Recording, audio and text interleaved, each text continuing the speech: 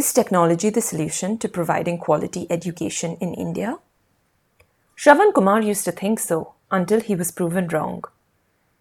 The nonprofit he co-founded, iSaksham Education and Learning Foundation, worked on improving access to quality education in the Naxal-affected districts of Bihar. Back then, he thought that technology could easily replace teachers and lead to better learning outcomes. Turns out, it was quite the opposite. On today's episode, he shares how his assumptions prevented him and his team from identifying the loopholes in their EdTech intervention.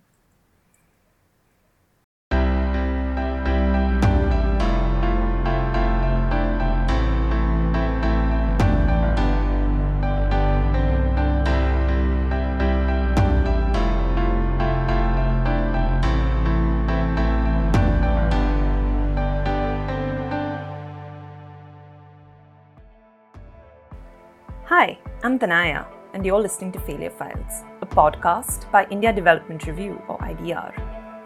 Our show features highly relatable narratives of failure by people working on complex issues of social change. Their stories remind us how the path to resilience cannot be built on success alone. Failure is a necessary condition for it.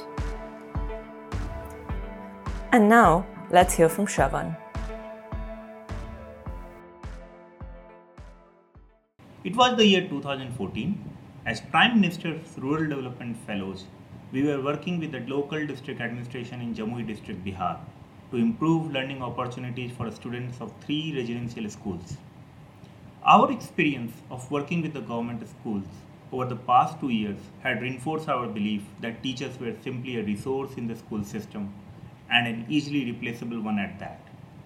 The answer lay in technology, or so we thought. Our initial belief was that educational technology, EdTech, was the solution and would work independently of the teacher's role in ensuring quality education to the students. We saw both the teachers and the tech simply as platforms for disseminating information. So we designed our program based on these assumptions. The two were compared on metrics such as the quantity, quality, and delivery of information, and on the way in which a student might benefit from the design advantage that technology offers. Variety in type and use of content. For instance, what information should I watch, type of content, and how should I engage with the information used. We pitched this idea to our friends, and though many of them were skeptical, they donated 60 tablets to us. Once the tablets were in place, we searched and partnered with a quality content provider who provided us content free of cost. Next, we mapped the content with the state government syllabus, created group of students who would be using them, installed apps that would monitor content use, and placed these tablets in 3 government residential schools.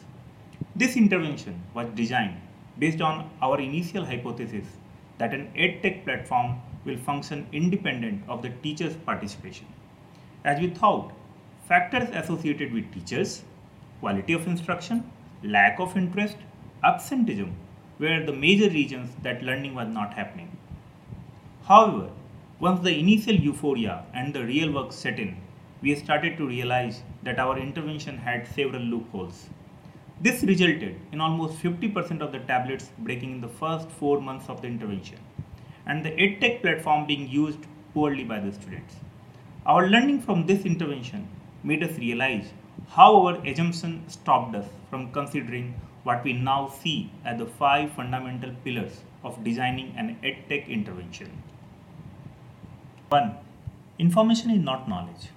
The idea was to use technology as a platform for disseminating information which would be of a better quality and would therefore help overcome the limitation of a teacher and the boredom of a textbook. We thought this would give a student a chance to learn better and at their own pace. However, we failed to realize that information is not knowledge. For information to become knowledge and be valued by the child, it has to go through processes of reasoning, dialogue, questioning, and sharing.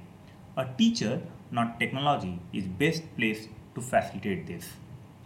Second, forming a learning group does not ensure accountability.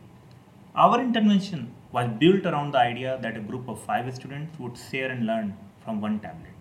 These students were grouped based on their grades, and we assumed that since they shared common spaces, they would be more likely to support one another. This assumption turned out to be wrong. We realized that until a strong common identity, shared purpose, and regular reinforcement of values are built in, merely bringing people together and forming a group does not lead to accountability. Third, technology does not automatically create agency for users. One of the central ideas of the intervention was that giving tablets to a group of students will ensure agency to all members of the group. This, however, was not how things panned out. In many groups, we found that certain members had emerged as decision makers, and they would decide what content would be watched, when, and how. This created a hierarchy within the group.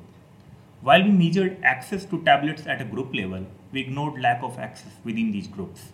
We also ignored the importance of reinforcing the common purpose. What we failed to do was envision the influence a peer group leader could have and think of ways to identify and engage them in the intervention. Fourth, EdTech is a system, not an individual platform for disseminating information. Our intervention was focused on the platform and content, and all our energy was spent putting a tempered glass and a leather cover for protection, coding, and adding quality content to the tablets. We paid very little attention to understand our EdTech intervention as a system, with many components linked to each other. We failed to ask, for instance, how many charging points were there in the schools? For how many hours did the school get electricity? What were the voltage fluctuations? How could we link speakers and audio splitters, which were necessary for some aspect of the content? This ignorance led to many of the tablets becoming dysfunctional within a short period, mainly due to high voltage fluctuation and using very poor quality chargers to charge the tablets. Fifth, teachers and EdTech are collaborators, not competitors. Throughout our intervention, we ignored the role of a teacher, believing we could circumvent them and link students to what mattered the most, a good content platform. This was our biggest failure. We failed to build on the possibility of bringing teachers and technology together. Doing so would have allowed the teachers to use EdTech as a powerful tool to expand their capabilities and envision a learning ecosystem that breaks the limitation of textbooks or other resource constraints, creating endless possibilities. We believe the power of EdTech lies in creating and expanding these possibilities, not only for the students or the teachers, but for all stakeholders. This is possible only when stakeholders have a stake and a voice in the intervention design. Failure Files is produced by Disha Acharya, Pallavi Deshpande, Rachita Vora, Shreya Adhikari, and me, Tanaya Jagtiani. This podcast is part of a larger initiative at IDR, where alongside 15 partners, we are creating a space for candid conversations around failures and social impact. To read more about this growing movement, check us out at idronline.org. You can also share your own failure story with us at write to us at idronline.org. Thank you for listening